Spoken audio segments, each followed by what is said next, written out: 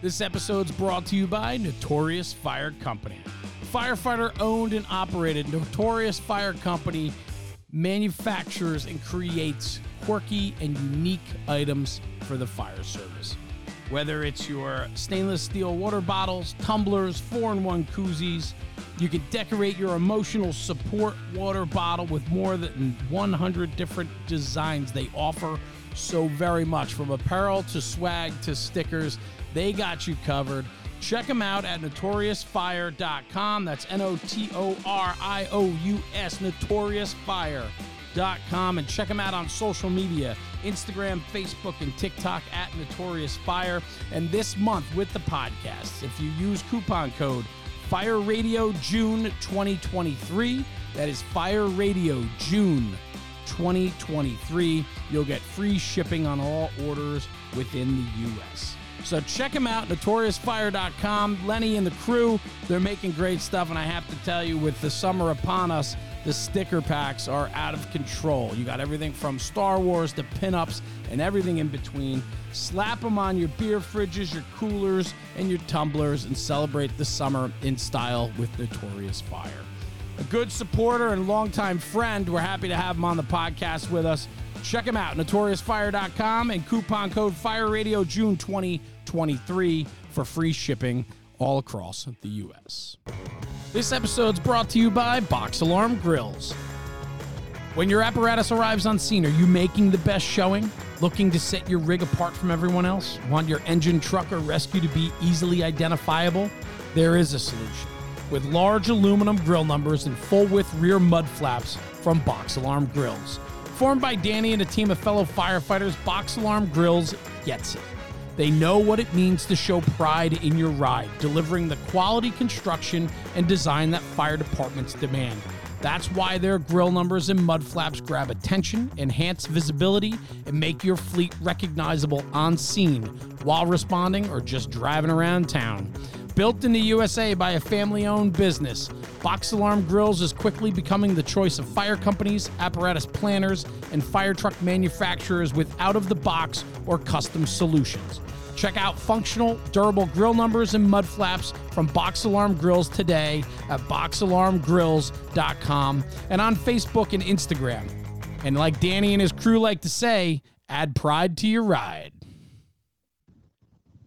Hey everyone, Jeremy, National Fire Radio. Welcome back to the podcast. Today's going to be a lot of fun. This is a guy that I'm starting to get to know, and I'm really enjoying every interaction I've had.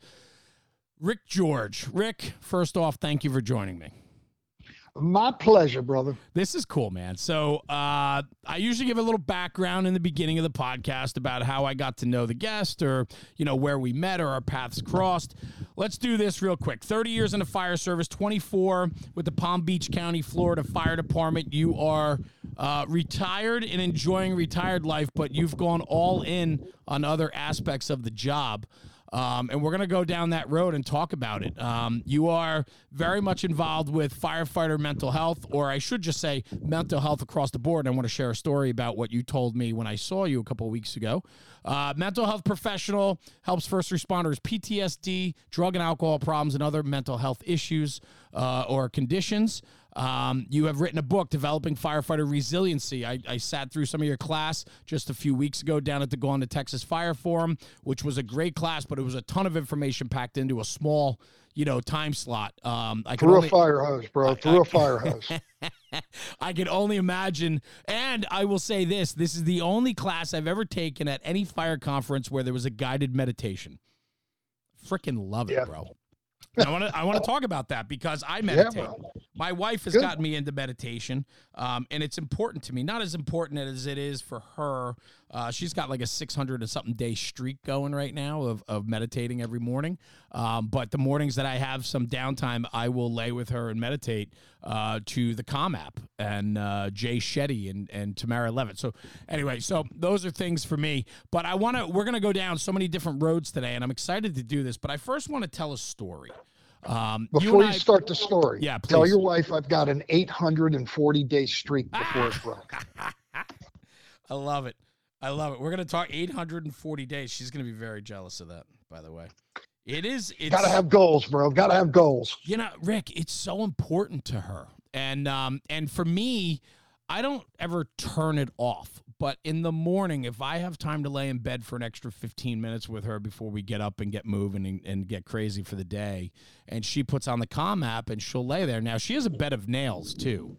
And she meditates on a bed of nails, which is a padded mat that rolls out, and it has like plastic spikes on it.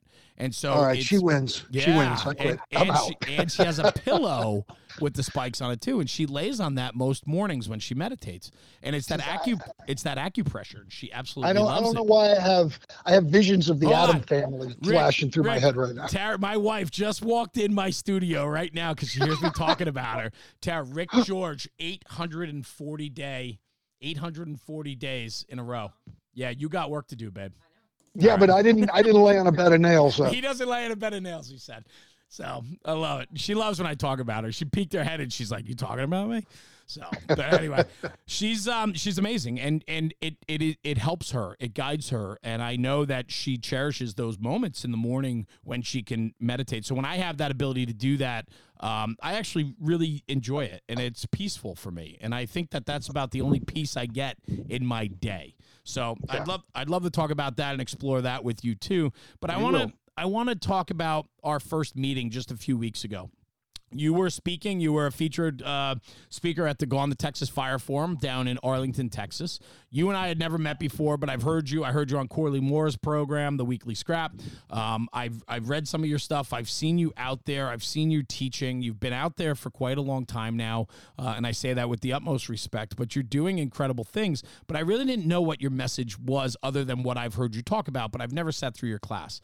Right. I sat through some of your class. It was pretty heavy. I'm not going to lie. It's really involved and really in depth when it comes down to firefighter resiliency and all of that. And it just was a lot of information packed in, like you said, a fire hose, man. And it was incredible. But what I really enjoyed about it was the after time that you and I got to talk. And I met you. I came over, said hello, introduced each other, right? We had some small chit chat. And then we started talking about just life. And we were talking about the fire service, the state of the fire service, the pros, the cons, things that are happening. And then you told me this story about a bus driver. And that story, my man. Train. Was it a train? I'm sorry. A train. Yeah, it was the light rail or? I think it was just the Amtrak, honestly. Okay. I don't think it was that fast one. I'll tell you, man, you talked about this poor woman who piloted this train. And it was, she ended up hitting another person that was on the tracks, and that it wasn't her first time. And I think you said it was her 7th time. And she talked about, and you took the time as a responding firefighter to the incident, but you recognized through your training and knowledge and education on PTSD and behavioral health, you recognized that she needed something more. And that you took the time to speak with her and you took the time to learn her story. And there were some key things that she said to you that stood out, correct? That made you go, I need some more time here. And in fact, and please correct me if I'm wrong, but I'm pretty sure I have the story right.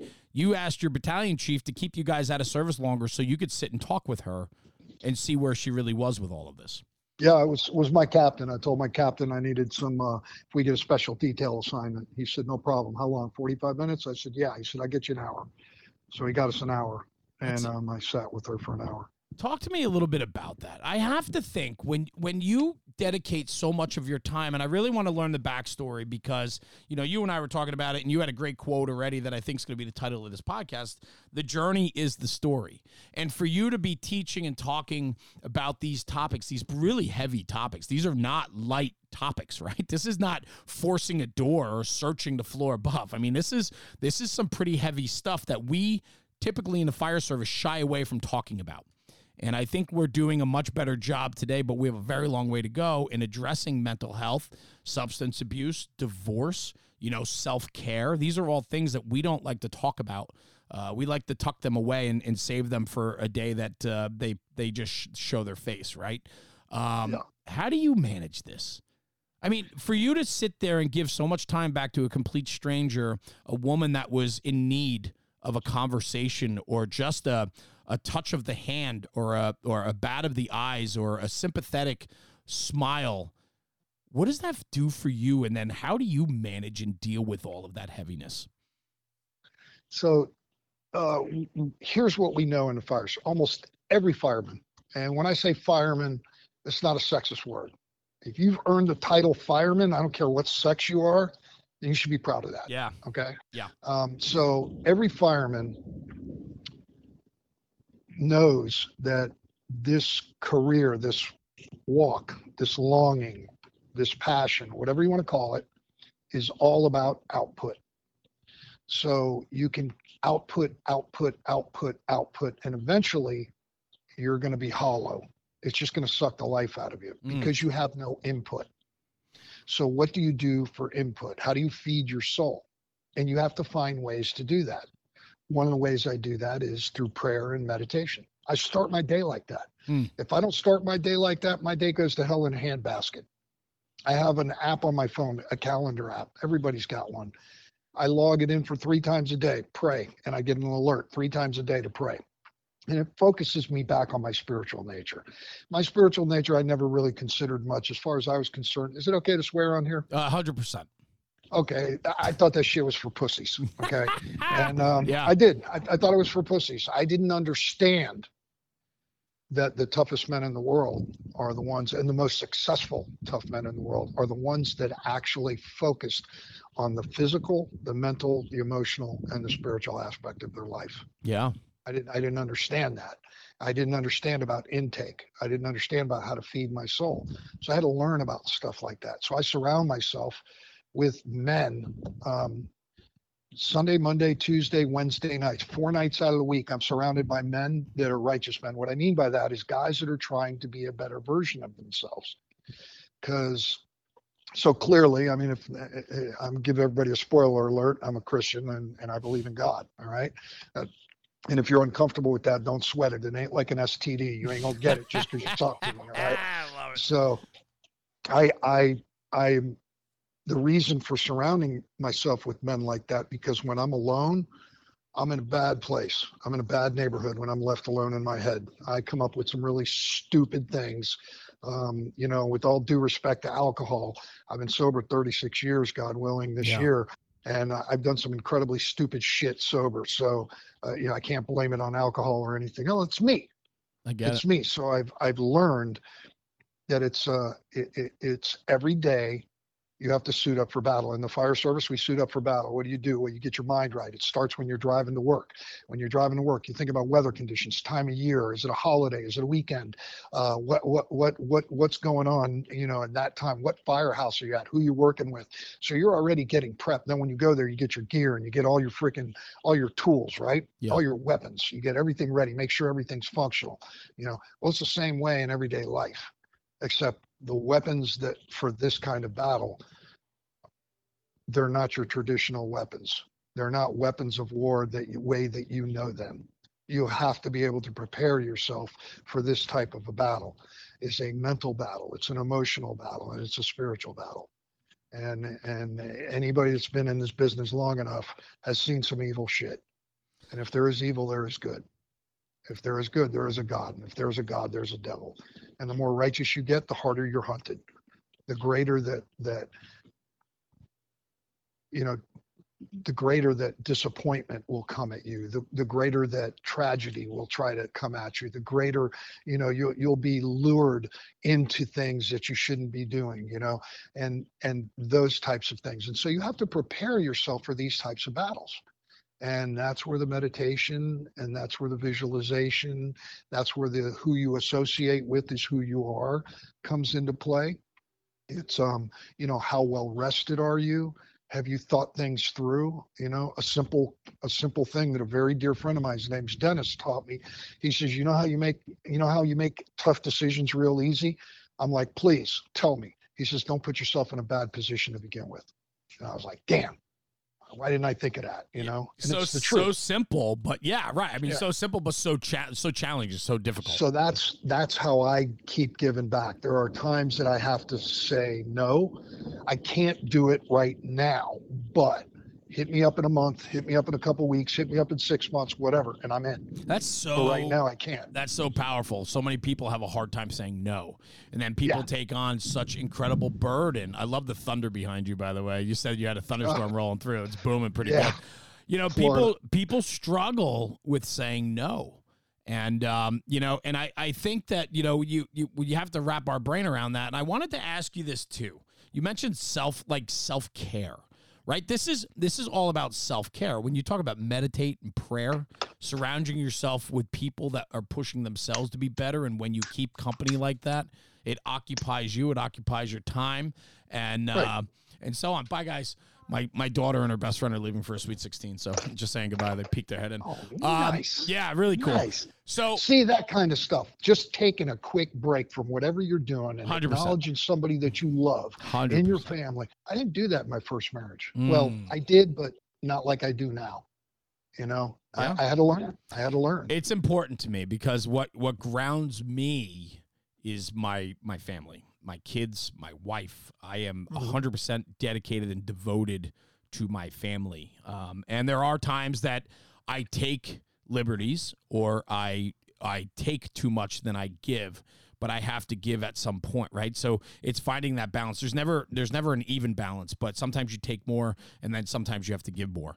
And and so that's important for me. But I wanted to ask you about the self-care. I'm sorry to interrupt, but the self-care, it's hard for so many people that in the fire service, right? We all like to think that we put others first, and that's part of never saying no also. It's always saying yes or, and so on. So how do we, people that typically put others first in a service-minded lifestyle that many of us live, right?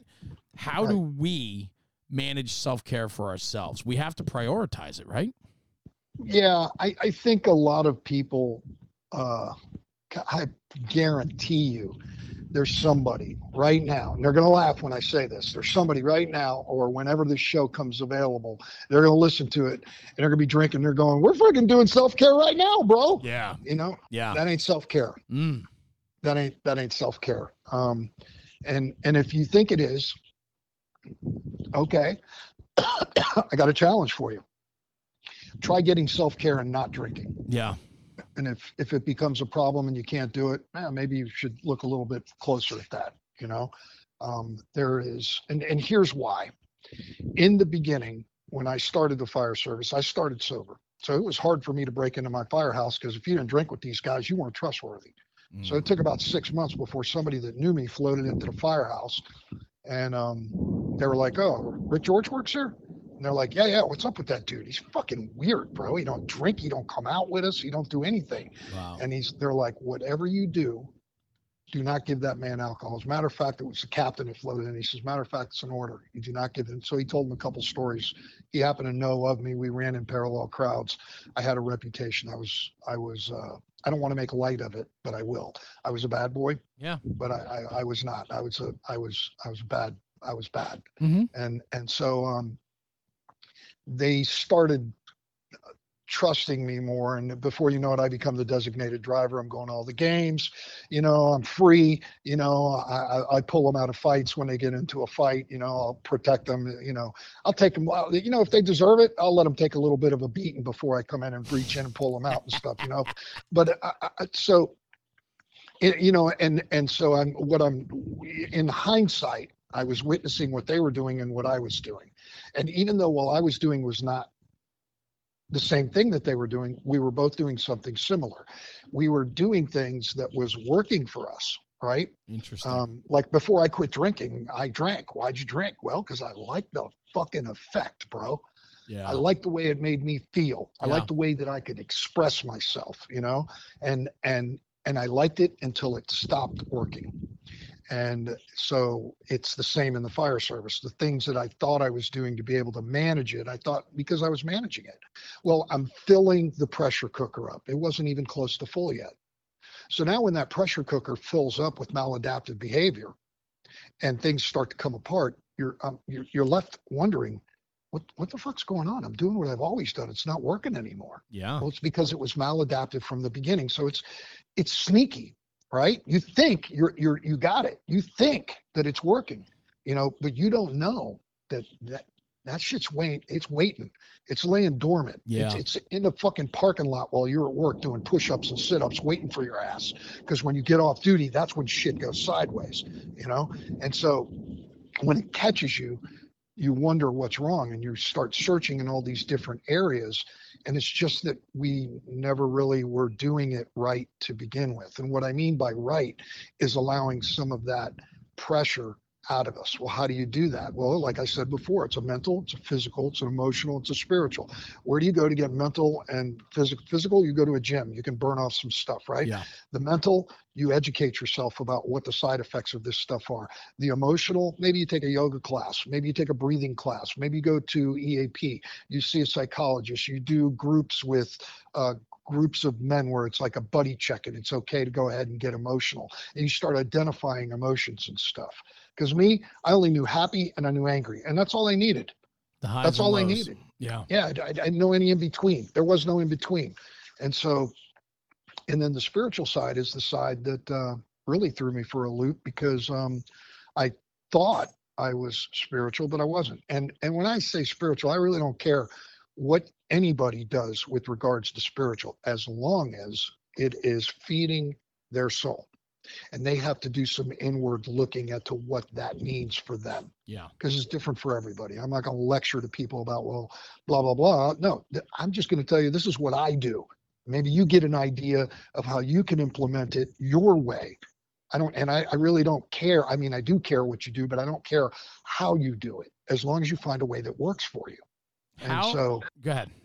Yeah, no, go ahead. I was gonna ask. I wanted to say how. I mean, super powerful in everything that you're saying, and you know, you were a bad boy early on, right? And you mixed up in trouble, all those things, right? And I guess my question is I think about a lot of times when I do this podcast, I think about the listener, and I think about what they're going to get out of the conversation, right? I want everybody to take away something. I talk a lot about accountability, your own accountability. You have to own it. Yeah.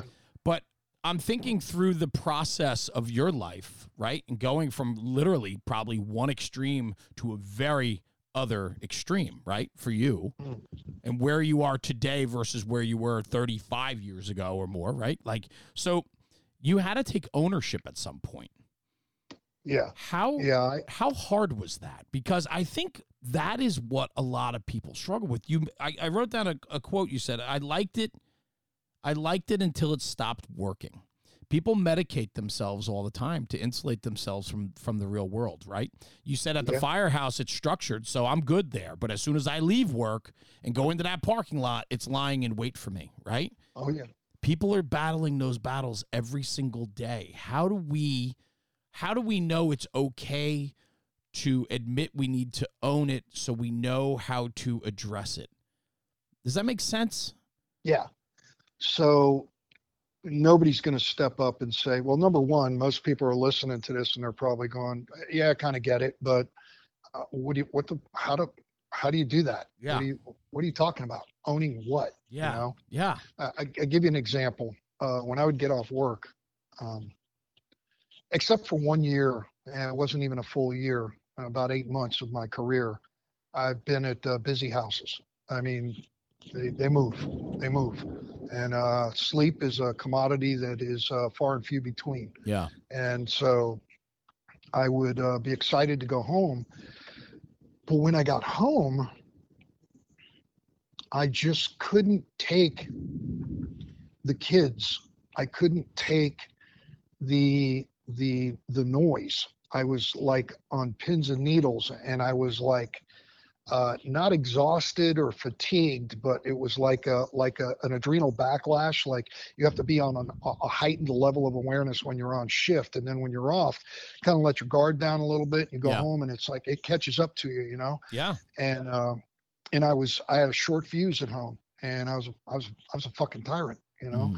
I tell a couple funny stories about shit, but I mean, you know, my wife would ask me something complicated like what I want for dinner that night, and I would lose my shit. Like I just walked in the door. It's not even lunchtime. You want to know what the fuck I want for dinner? It's like I know she's just trying to be kind. Yeah. You know, and those were my reactions. So did you recognize that at the time? I kind of did, and You know, the odd part is somebody had to point most of this shit out to Yeah, me right. before I looked That's at it and went, yes, what the yes. fuck? Yeah, they pointed it out. So I was seeing somebody. What did they call it? They used to call it what did not burnout? Yeah, they called it that for a while. Compassion fatigue. That was it. They called it compassion fatigue for a while. Okay. All kinds of other. I was fatigued, bro. I was fatigued. I'm taking care of total strangers and giving them my heart and fucking soul, and I come home and nobody gets shit from me. Yeah. That's not right. Yeah. That's not right. That doesn't make me feel good. Made me feel less than. So now the journey begins on how to figure that out, you know, because I was comparing myself to who I used to be. You know, I'm black and white now. I mean, if you really want to get a view on Ric Jorge, you should see in his ass when he was in full color, you know, Wow. because Yeah. I was not a nice guy. I was smuggling drugs into the country. I was dealing drugs. We were moving it across state lines. I got friends of mine that were murdered. It was just, and I come from a good family, bro. Yeah. There was no abuse. There was none of that shit going on in my family. I got no excuses, you know. And so when I give that up, I think, okay, that's what I needed to do. And yeah, it is, but living that lifestyle also comes with the behavior. Yeah. Right. That's a whole lifestyle thing. It's not just something you do. Yeah, for sure. So now I'm trying to learn how to live a different life. And unfortunately, I didn't have the mentors that I needed at the time. They would come in and out of my life and they were kind of fleeting. And I know what that was at the time. At the time is somebody will come into your life and you'll learn something and then they kind of like filter off and you think, holy shit, I can't do this without him. But that is the point and time where I have to refine the process that I learned with this person. And that refinement takes time. And I'm not a patient person, you know, by nature. Yeah. And so then the next person shows up and I'm a little hesitant, you know, because it just doesn't seem right and whatever. And the more I listen, the more I'm engaged. And then that person filters off or tells me, you haven't changed. You're still doing the same shit. Yeah. You know, and I got to take a hard look at myself and go, all right, well, he's right, you know, and so then now I got to go through that refinement. That refinement process takes years. It takes years, you know, and it doesn't come easily. So if you're not listening to people that have come before you, right? We'll teach you about fucking flow paths, how to force a door, how to take the top off a fucking building, how to rappel, you know, how to search, all kinds of other crazy shit, how to stay in shape, and you'll listen. But when we tell you the rest of the shit, you ain't listening. Yeah. Well, I wonder why that is. Because it's not fucking sexy. Because you don't get anybody patting you on the back going, attaboy, good job. Well, I think you got to, but the other aspect of it too, and this is bringing it right back to my very important point, was you got to take ownership of it. All the other stuff, you got to look in a mirror, man. Yeah. You know, like if I'm not the best at forcible entry, okay, I'll learn my skills. Like I'll do better. I'll put in a little more time if I choose to. But if you want me to focus on myself and look in a mirror and be able to accept that I'm not the guy that I envision that I am, or that I have faults. And that's why, like, I'm thinking about your journey and I'm thinking about all these people that came in and out of your lives at different times. And now today, do you think back with much more clarity than you had at the time? And you think about what those individuals were trying to do or did for you? I mean, they all came in at different times, probably with a different message. Absolutely. I'll give you a caveat. If you want to learn forcible entry and you want to learn how to take top off a building and all this other stuff, there's a couple of motivating factors. Okay. The motivating factors are, one, I don't want to look like a fool in front of my freaking partners. Correct. Okay. And everybody else. Number two, I'd like to consider myself, you know, a high speed, low drag fireman. So I want to learn this stuff because I want to be good at my craft. Right. But that stuff that we're talking about, nobody sees, but it affects everything. And that's the part they don't get. Character huge. Is not seen, but it influences every aspect of your life and everything that you do. And so living from high moral character is extremely important. Important enough that we thought enough of it to open our book. The first chapter is about character. And so when this is one of those things where there are no attaboys. It's an inside job. It's an internal movement. And the pleasure comes from learning how to achieve that stuff. You ever see Maslow's hierarchy, right? Yeah. And until you get to self-actualization, when Mhm. you hit the fourth stage, all of the motivation stops because you have achieved everything in Maslow's scale. But self-actualization actually creates its own motivation. And this is what we're talking about. Creating that character, becoming okay with yourself, becoming the man that you want to be, or that you've always wanted to be, or, you know, the one that girl or guy that, you know, got away from you said, you know, you have so much potential. I used to fucking hate that. You have so much potential, you know? And because I didn't know what the hell they were talking about. Because this is one of those things that it's a battle, bro. It's a lifelong battle. You have to have experiences that tear you down in order to want you to change. If it's not happening, you're not going to change. You're going to think everything's cool, right? I mean, why would I change if everything's going great? But I wouldn't. Do you recognize that you're fooling yourself, though? I don't think so. I think there are times where you do. Yeah. But for the most part, in the beginning, I don't think you know the difference. Right. Okay. I don't think people know unless they've had that type of an upbringing, you know. Yeah. And I don't want to put this out like my family didn't give me. They did give me, but I didn't get it. Yeah, no, I get that. For whatever reason, right, sure. all the synopses were not firing on Ric Jorge. You know, that's why when I introduce myself, I say, yeah, I know Ric Jorge. He doesn't impress me. He doesn't impress me one bit because I know I'm not the type of man that I want to be yet. And I may never be. But if your standard is so low that you're achieving it every day, your standard's too fucking low. Too low. You should probably raise it. Yeah, yeah. But I mean, that's where you are today. But yes. How low were your standards years ago, right? I mean, everything was motivated by fear. That's right. Everything was motivated by fear. I learned to fight out of fear. I learned how to be a better fireman out of fear. I overcame my mask issues early on. We had those old corrugated MSA tubings, you know, and the old fucking air packs. Yeah. The mask was so small. Bro, my eyes were the size of saucers. I guarantee it. I'm looking around the class. Everybody else's eyes are like that. In hindsight, I see it. But at the time, I was thinking, oh, my God, what the fuck have I got myself into? Wow. You know, and I had to learn how to overcome that. But it was all out of fear because I didn't want to look like a fool in front of him or a failure. But this was something that I wanted to do my whole life. Is fear good? Now I'm faced with this. I think fear will keep your ass alive. Yeah. I think fear is good. Yeah. But fear is a good guide. Fear is not a good master. Oh, that's good. It's not. If you're living your life from fear and that's your compass, you're missing out on a whole fucking side of life that is really wonderful. It's incredible. I mean, gone to Texas as an example. What a freaking great Southern hospitality. I had a blast there, man. Yes. To hang out with my heroes and shit, man. It was wonderful. It was hot as shit. And you taught in a bathing suit and flip-flops, I think, because you came right from the airport, brother. Okay, I want to get something straight, all right? I want to get something straight. I did. I came right off my flight into the rental car, straight to the auditorium and right onto the stage. Yeah. But it's because they were supposed to switch me for Saturday. Right. And they neglected to. And then people bought tickets and they said, man, there's some people here that came here just to see you. Yeah. And I'm like, that's ridiculous. Why would anybody want to come just see me? Yeah, wow. Because I'm not impressed with me thing, right? But I was like, no problem. Look, and they came up with the idea we can postpone it for half an hour, 45 minutes, an hour. I'm like, do that. I'll be there. And I had to do like stand-up comedy. I was singing karaoke. I was just delaying anything I could do to keep I heard that you did an excellent job, man. Thank you. You know, thank you. That's funny. But what did you just say to me? It's because you were like, oh, people were there to see you, and you. It's hard for you to believe that because you don't believe in yourself. What did you just say to me? I'm sorry. I wanted. I don't.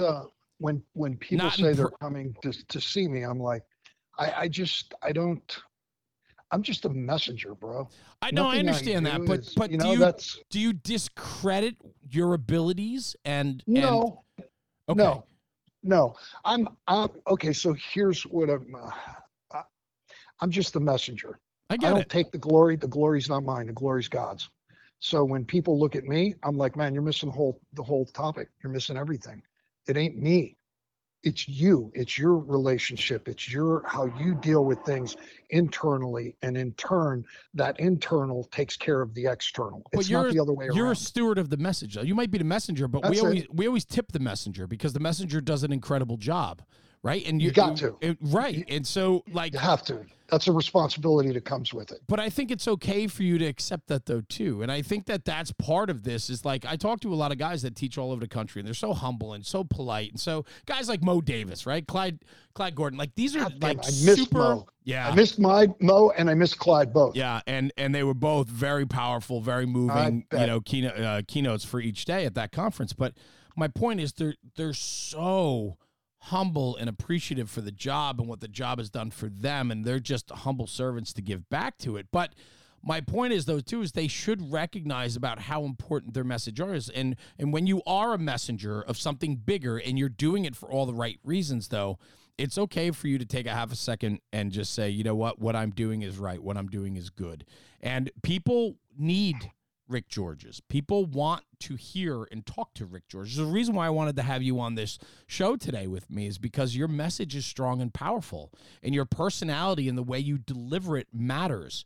You know, somebody else could talk about this, but doesn't have the same passion or drive or desire to push this message to try to help people along the way. And so it matters. And so, you know, I never want guys to sell themselves short, and you know, everybody should recognize the importance that they bring. And if you are a messenger, absolutely do the very best that you can, and you do, but understand that what you're bringing to the table, you know, the mission doesn't get shared if we don't have stewards and messengers of that mission. You are absolutely correct. Everything that you said. Yeah. I think that the way that I approach it is, don't focus on the messenger so much that the message gets lost. I get it. 100%. I can understand that. You know, yep. and that's what I don't want. I took myself off social media about 8 years ago. I mean, I got an Insta page and a work page and a work page on Facebook, and that's it. I suck at marketing, which is why I'm going to talk to you about it later. But my point is I'm going places, and people are looking at me and they're going, "Oh, that's Ric Jorge," and I'm going, "Oh no, I'm not comfortable with this. I don't like the recognition. I will tell you, yes, thank you very much. That's great. I worked very hard at making sure that this message resonates and that it has integrity in it and that it has value. And I work even harder when we do our workshops for retention. But I don't need the attention. I understand that. I don't want it, you know, and there was a period of time in my life where I was an attention whore. And so, you know, people put names on it, like keeping your ego in check. I prefer to just say, stay humble, man. Stay humble. I mean, you know, humility is the greatness.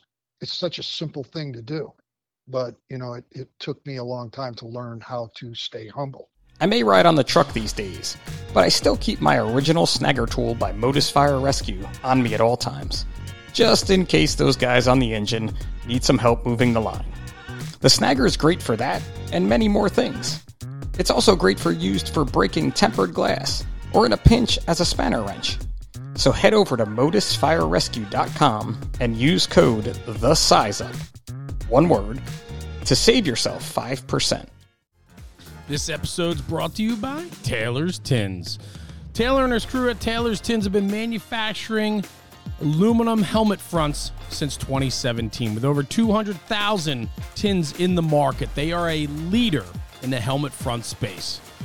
Custom design, one-offs to department orders, they can turn them around within 24 to 48 hours. Customer service is what they pride themselves on, and they provide nothing but top-shelf product and service to their customers. Check them out at taylorstins.com and check out their full line of product offering. They've always been a very strong supporter since day one with the National Fire Radio podcast and platform, and Taylor and his crew have become dear friends of ours, and we appreciate the support. And at checkout, for a little extra bonus, use coupon code NFRSENTME. That's NFRSENTME for a discount on your order. Exclusions do apply. Anyway, check out taylorstins.com for the latest and greatest offerings from Taylor and his crew. And in the words of Taylor, stop burning up leather. I think that it comes with time and experience and maturity, right? Maturity, absolutely. I'm 46 years old. I talk about this all the time on the podcast. And the fireman I was 25, 30 years ago is very different than the fireman I am today. Agreed. I don't even know who that guy was. Yeah. But I can tell you that if you're saying that, yeah, probably. That's probably so. And I know it's so with me. And I'll tell you, I like who I am today much more than I liked who I was 25 years ago. Woo! Amen, bro. Yeah. I can sleep now. Yeah. Yeah, I can sleep now. Yeah, Bro, there was a period of time in my life when somebody did me wrong. I couldn't sleep until the next time I had an opportunity to get even and get revenge. And that was the guy I was. And I would wait patiently, but I would lose sleep. And I would stress over it, and I would plot and plan 10,000 forms of death for the person, and till my moment came, and then it was just vengeance quick, and I don't like that guy. That is a survival thing. That is not a life thing. Yeah. You're not living, you're surviving, and when you're stuck in the sympathetic, fight, flight, freeze, when you're stuck in that was never meant to be stuck in.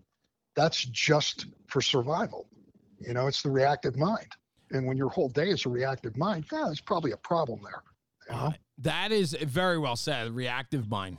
I think most people live that way. I agree. I think that our culture in this country right now, I think it perpetuates it. Yeah, I would agree. I think we have a challenge in front of us, and I want to ask you the state of the fire service and where we are today. I mean, suicide in the fire service is, it just seems to be so prevalent. Just a brother the other day took his life again. I just saw on social, and it is prevalent. And I think there's a lot of battles happening, personal battles that people are people are dealing with, and they're having their own personal struggles and battles. And how do we do better? How do we educate? How do we let the guy know across from us that we're literally right here? I talk about this. We've had mental health people on before and so on, and I'm so clueless to really all of this. I really am. And Rob, who does the podcast with me too, he is in mental health, and he works on critical incident stress debriefings and all that stuff, and he's certified and all of that, and he speaks very well to this. And I ask him, and I find myself having trouble trying to inquire or talk about this topic because I just don't know enough. And I think there's a lot of people like me that just don't understand it or understand some of the foundational things that maybe we need to know more about so that maybe we can, offer a hand or lend a hand or an ear or do something more for anyone that possibly needs it. And I know it kind of sounds, I'm not poetic in any means because I'm uncomfortable talking about this, Rick. I'm going to be honest with you. Like, it's not the easiest thing for me to talk about because I'm not educated enough in it to articulate my points of view. But what can we do? What can a guy like me who's not articulate in this matter or doesn't really understand it like someone else does, what can I do? What can we do as a fire service?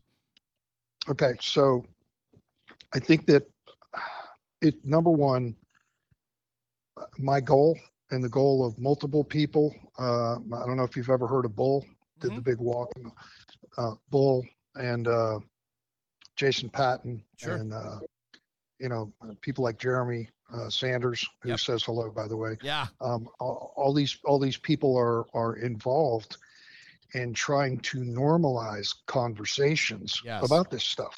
Yes. And I think that when we normalize it, people like you and people that don't have the comfort to be able to say what you said will be given that ability to talk about it openly and go, yo, bro, what? Okay, so a guy comes up to me and says, hey, man, I'm thinking about blowing my brains out. What do you say? Yeah. What do you do? Right. Well, so we do this thing when we do our immersion training. And I like to put it like in Florida terms, right? In Florida, we deal with hurricanes, and tornadoes that spin off from that. We're going to do without power for a while, and possibly water, and fuel is going to be a shortage. You know, you better have enough food and all this other crap, right? For your family. But we don't prepare during the storm, because storms reveal foundations. It's not the time to build them. So you need to build that foundation for those inevitable conversations or contacts prior to the contact and the conversation occurring. So it sounds like, okay, what would I do? I don't know. Okay, well, number one, find some resources like Next Rung, or you know, in the state of Florida, we have the collaborative, and there are people that you can reach out to and say, you know what, Jeremy, I don't know, but I tell you what I do know. I know some people that know. Yeah. And I guide you in the right direction, and I stay with you until you get that direction. And then if there's something else that I can do, as scary and because it's going to put you out. Whatever's on your calendar that day is gone. Yeah. It's done, because Right. this isn't one of those, oh, I got somebody to talk to, I feel so much better. If somebody's ready to put a marble in their grape, motherfucker, this is something that's been going on for a long time. Yeah. And it ain't going to go away right away just with somebody that's able to talk to. Being with somebody that they know they're safe. If they're talking to you about it, it's because they trust you. Now, how do you keep that trust? Well, you guide them in the right direction. You listen to what they have to say. And the more that you do this type of stuff, you add to your repertoire. So I know how to say, hey, bro, listen, man, no matter what, I'm here. I'm not going nowhere. Okay. Listen, little sister, you talk about whatever you want to talk about. I'm going to try to find you somebody. Me and you, we're all day long. We're hanging out. Okay. And we'll go out and we'll do our thing, and we'll find you some help, and I'll set you up. Okay. Even if it's by phone, you know, however it's got to be done, but you find ways to be authentic. If you're not authentic and you don't know what you're doing, don't get involved, because it's just going to cause more distrust in the person who already does not trust anybody or anything. And it's not because you're a bad person. It's just because you can't deliver. Yeah. And this person's going to know, oh, fuck this. Why did I even open my mouth? He's going to tell other people. Exactly. Their state of mind is not normal. It's irrational thinking. Yeah. Okay. And that's the stuff they're going to be thinking. Oh my God, don't tell anybody that I told you this and this and that. They're fucking frightened. They're embarrassed. They're ashamed. You know, it's not a good place to be. So keeping that in mind, that should influence the relationship that you're going to have with the person. Be empathetic. And if you've got some stories that you can relate, share them, bro. It's all about the story, man. It's all about the story, you know? And then from there, they need professional help, whether it's a treatment facility, whether it's outpatient, whether it's just EAP, you know, or if you have EAP and you don't go because it's freaking run by HR and it becomes punitive, fuck it, spend some damn money the way you would on a cover charge and go into a bar and all kinds of other shit, and go get you a therapist, you know, or a psychologist, even better. You know, somebody, preferably somebody that's familiar with our culture. And our culture is a hard, abrasive, black humor, angry culture. That's normal for us. Yeah. I don't need to go to counseling with somebody who says, well, your problem is you have an anger issue. Man, you know what? When I punch you in the throat, then you can tell me I got an anger issue, okay? Yeah. It's not my problem, you know? And I don't want to have to explain that. So you need to find somebody that's familiar with your culture, you know? Because they get it. That's just fucking white noise. It's just talk. That's how they express themselves. It's not a big deal. Okay. It's actually healthy. Everybody in it does it. And that's how we communicate. Okay. So we need to find people that understand the way we communicate is essentially what we're doing. Right. And so it's a lot of burden on the person that wants to get involved. And it's not sexy, you know, but it is what it is, man. Yeah. I mean, you are your brother's keeper. How important is it for us to be alert and aware of our own, right? Because like so many guys and girls are so self-absorbed these days that they don't even lift their head up to see if somebody's acting out or somebody's acting a little bit different, or there's some type of different chat or lack of banter that used to be there, right? Signs, right? We need to invest into our people, right? Sure. I think that even the people that are constantly on the computer or their phone or stuff, they're aware enough of what's going on around them that, yeah, that person is changing. That person is, or they hear somebody say, do you notice something different? And they go, no, I haven't. But then they start paying attention. Yeah. So I think that it starts with your company, your crew, whatever, first. And as you get better, you're going to start to recognize it in other places. But not only that, as you prove yourself to be somebody that's trustworthy and helpful, others will reach out to you. So be careful if you're going to step up, because they will come. They will come, because there's a lot of brothers and sisters hurting out there, and they don't say shit, and they put on that happy face till it's too late. Till it's too late. And you got to be able to, ask the hard questions. Number one, are you thinking about killing yourself or hurting yourself? And listen for the answer. Don't be scared to ask that question.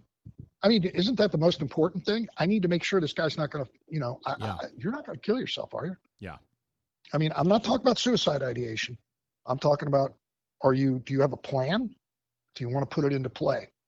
If it's no, okay, good. I can breathe. And I get the suicide ideation, and it can lead to that.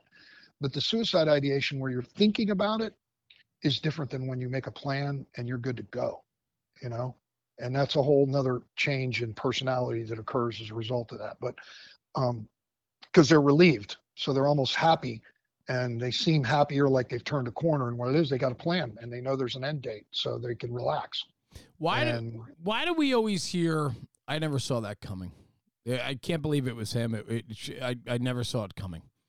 I mean, because we haven't been trained for it. We haven't been trained for it, bro.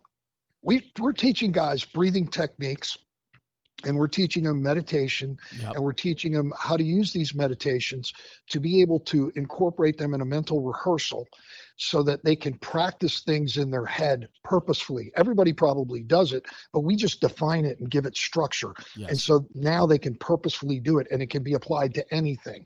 And we teach them things like segmenting, how to break it up into smaller pieces so that it's not just one giant freaking shit sandwich, And this is for performance, but it's the same thing for mental health. Yeah. So we're teaching them this for performance. That's not being taught in the fire academies either. And neither is, they call it suicide prevention or awareness, but I think, there's a term that I heard coined by a guy, his name is John, and he calls it mental hygiene. And I was like, that's fucking beautiful. I love that. Mental hygiene. We should have a class that everybody is mandatory as they go through the fire academy, and it should be one of those things that you have to be recerted in every year, just like CPR and all that other bullshit that we got to do. Mental hygiene, self-care and mental hygiene, and what's applicable for you, what to see in others, and what's applicable for them. But the three different phases of it, And we're just not prepared for it, bro. We are not prepared. You're hearing it on a podcast, for fuck's sake. Yeah. And it should be in the fucking books, but it's not. And honestly, I just don't think the fire service knew about it, because neuroscience is now verifying all this shit, pretty much like NIST and UL did with flow paths. Yeah. Something we've always done, right? And same with VES, something we've always done. And now they're verifying, yeah, that shit's legit, it's like Nana or your auntie or your grandmother, whoever raised you, or your dad or whoever, and they told you, listen, before you say anything, take a deep breath and count to 10.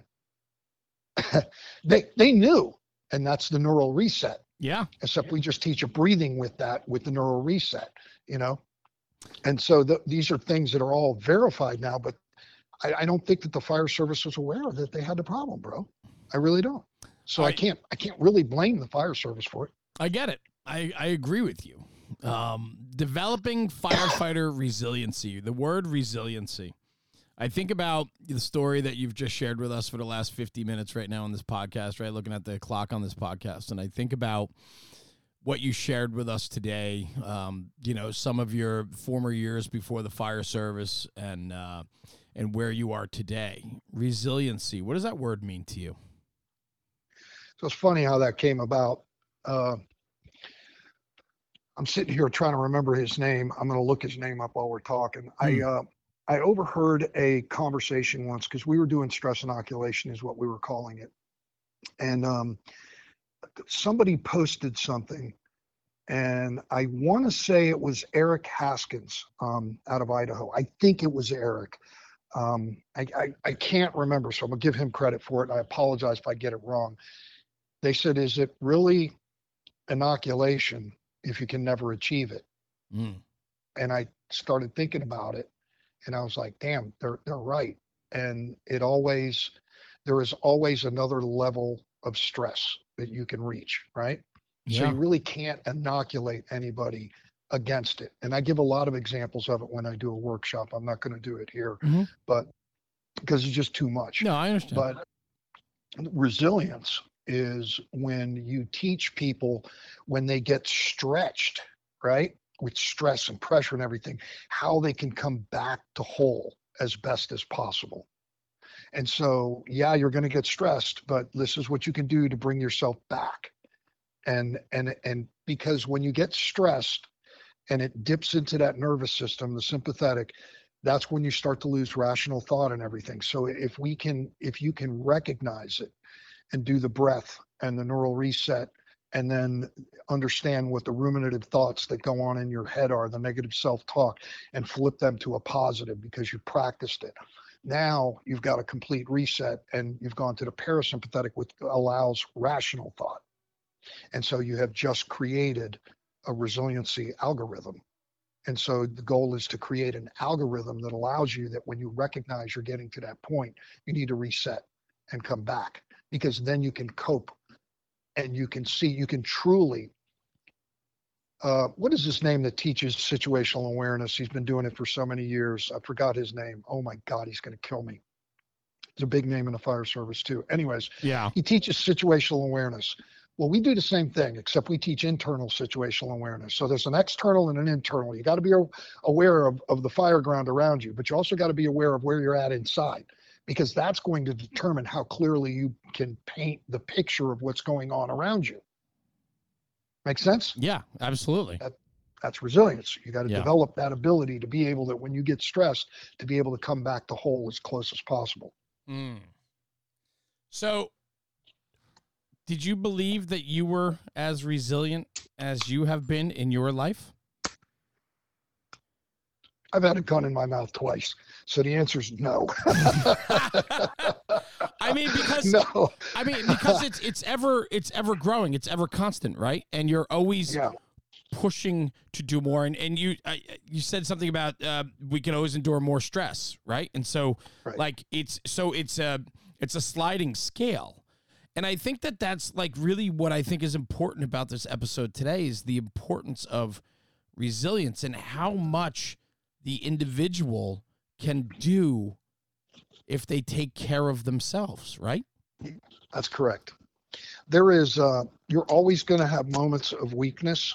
And this is why it's so important to surround yourself with people that love you and care about you and can call bullshit without you having your poor little feelings hurt. Yeah. Right? I want to pay honor real quick to a guy. His name was Mike Day. And he was a Navy SEAL. About a week and a half ago, he took his own life. Man was shot 27 times in a gunfight and survived. Wrote a book. He was on speaking tour. Everybody thought he was doing great, and he killed himself. So you don't even have to go to that extent, but it happens every day. Every day.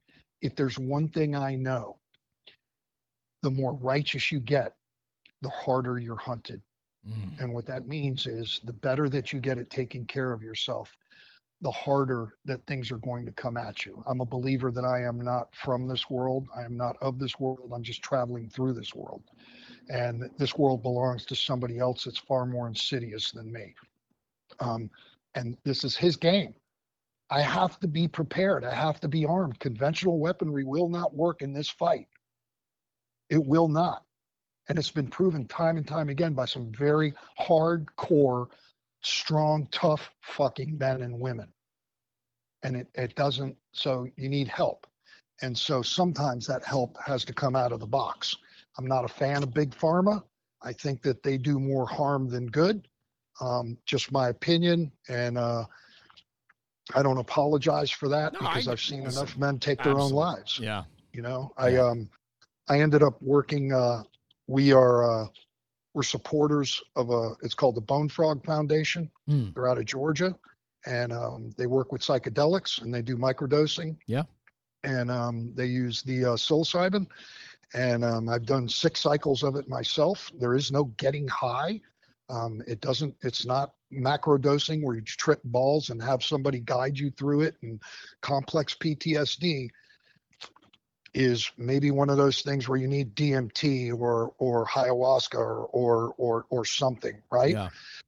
But I do know that it works, and I think they're at the psychedelics convention in Denver right now, and they're killing it. And these guys this is a Navy SEAL, 2 Navy SEALs that put the foundation together, and Ben Johnson, and I'm not going to butcher the other guy's name because I can't remember, but I know that Josh Wall is involved in Army Rangers, a sniper.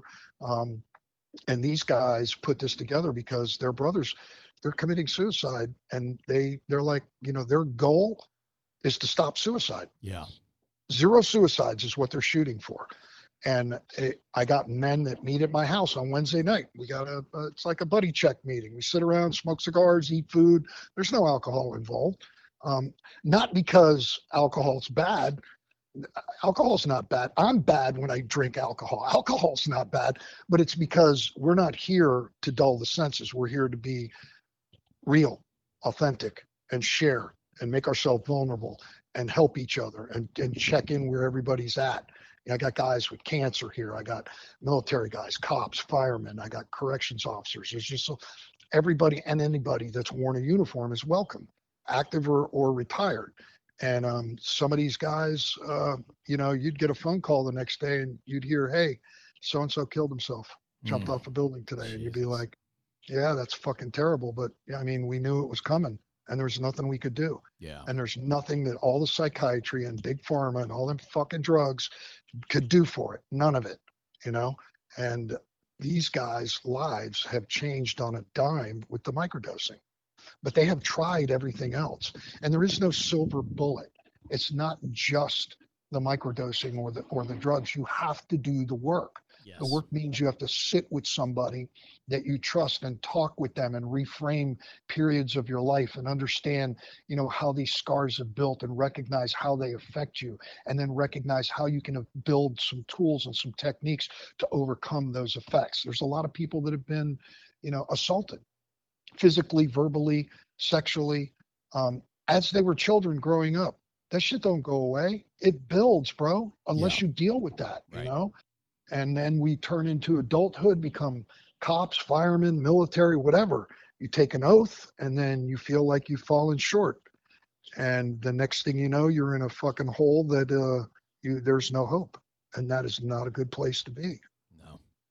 So I know it was a roundabout answer. No, that was there's incredible. a lot. There's a lot involved in that. Yeah, of course. I wish it was a simple answer. Yeah. It really isn't, But I think too, something that I got from that, from your response and where you went with that though, is that, we are resilient as an individual, but in fact, so many people, I have to think, Rick, early on in your life, you were alone, man.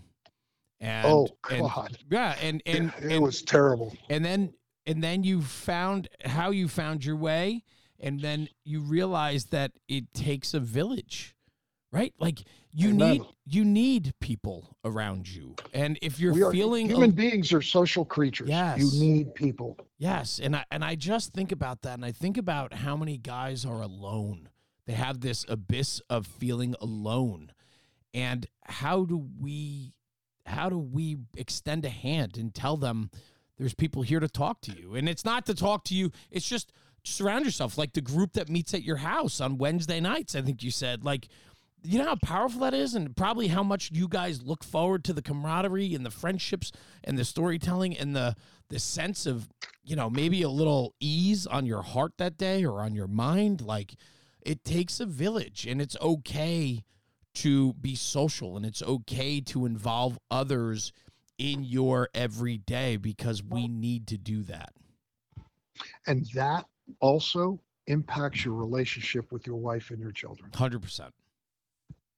It's so every guy in our cadre has dealt with something, and I've got between I don't know, I think we're around 15, 17 guys in our cadre of instructors, and every one of them has faced that.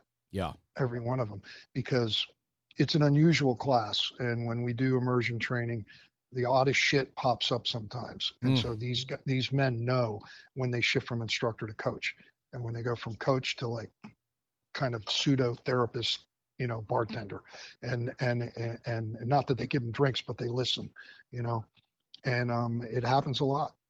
Happens a lot. As a matter of fact, that young man, Mike, that just died in South Carolina in the house collapse. Yes. Yeah, a good friend of his that he trained with all the time for smoke divers and flames and all that other stuff was in our class, and he couldn't complete it. And when he couldn't complete it, we got to talking, and we talked about it afterwards. Because guys will tap, and it's okay as long as they're clean on why they're tapping. And I recognize that he was so riddled with PTSD. He's a vet, and this has been going on for a long time, and there's no way anything in this class was going to help him. Yeah. And so got him with his company. We break them up into companies. They chatted. They exchanged phone numbers. There's a whole process that we go through in the morning that creates bonds. We did that in Arlington, where the guys talk and they talk about their name and that whole process. Yeah. We do that every class. It's so impactful that he stays in touch with these guys. We got him hooked up with some counseling, and he's doing much better. But 5 days after he left, his best friend dies in a house collapse. Yeah. And he's got some issues at home with his dad going on, and his dad's very sick, and so he's got a lot going on, and he's not talking to anybody. Well, now he's talking to people. Now he's doing things, and he's changing his life, and he hasn't lost his drive. He's freaking lined up for freaking smoke divers again. And it's something that he thinks he needs to do to prove to himself. And I don't care what that is. Yeah. Some people climb mountains. Why do you climb it? Just because. Okay, cool. I'm good with that. And it's a personal journey, and everybody's journey is different. But I use that example because these are all men that are broken in one form or another. Some severely, some not quite as severe, but all of them it's a moderate and up breakage, and they are useful in helping these men and women in our class. And these men and our women in our class then take it on the road as they get better and they help others. And we're going to need a small fucking army of people to be able to help the fire service. We have to affect the change. Yes. Yes. And you're seeing it in the military. We're joining hands with military people. It's with law enforcement. I'm doing a thing with law enforcement soon. It's across the board, man. You got nothing to be ashamed of. Yeah. And you got everything to live for, Well, brother, I will say this, this past hour has been really an incredible conversation. You mentioned the word journey. We all are on life's journey. And a lot of times we don't know what the next chapter is going to be until we're there. For you, Rick, I appreciate you joining me today and sharing a little part of your journey.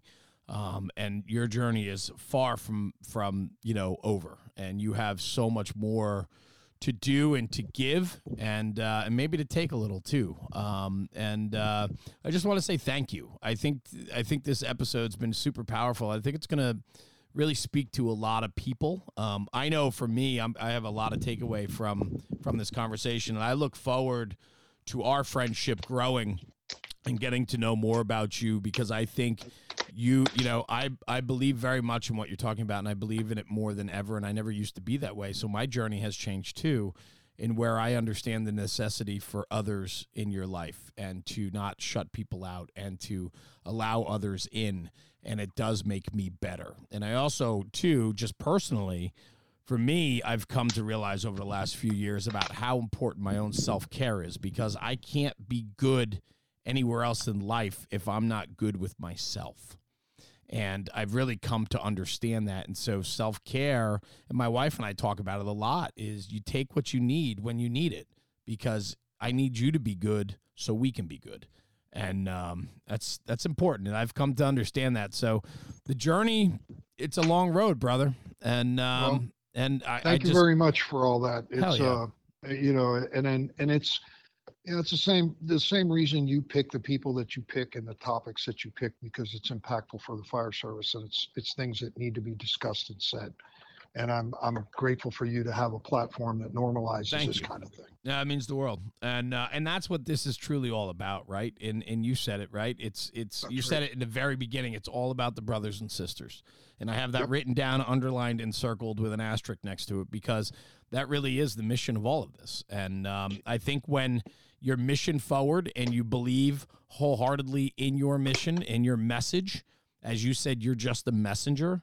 You're a messenger with the story of your journey to share, which impacts people. So, Ric Jorge, Thank you, brother. Man, what a great conversation today. Truly appreciate you joining me. If people want to reach out, if they can find you, if they want to hear you speak, where can they learn more about you, and how can they reach out and get a hold of you if they're interested in talking with you?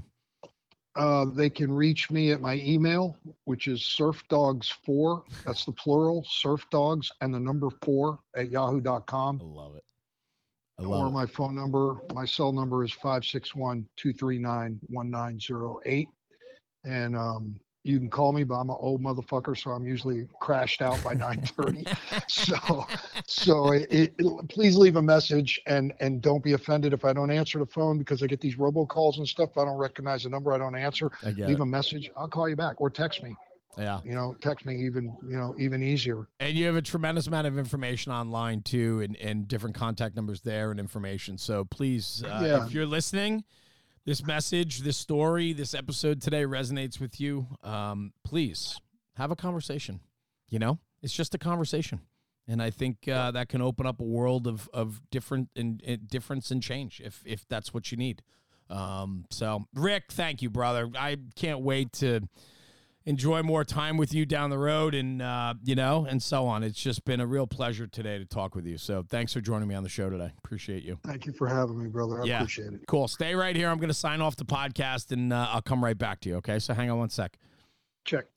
Everyone, thank you for tuning in for another episode of the National Fire Radio Podcast. Ric Jorge, what a powerful conversation today. I know I took a lot of takeaways from this episode. We got to take care of one another, and I just ask you to dial into that guy, your girl sitting next to you, across from you, in your life, somebody you haven't talked to. Something I like to do in life is once a week, I make a point of calling someone that I haven't talked to in a long time. Just a quick phone call, a hello. Hey, thought about you the other day. I just wanted to call and say hi. It makes a difference. And I've had a few people tell me since they heard that I do that, they've been doing the same thing. And you know what? You rekindle relationships and friendships, and if anything, it could be a quick 30-second hello, or it could turn into an hour-long phone call with an old friend. Challenge yourself. Scroll through your phone, play phone bingo, pick a number once a week and call somebody. It makes a difference. So anyway, guys, I talk about it a lot. Take this conversation, take it back to the firehouse and talk about it, because when we're talking about the job, we're making the job better. Thank you for tuning in to the National Fire Radio Podcast. We'll see you at the next one. Jeremy, National Fire Radio.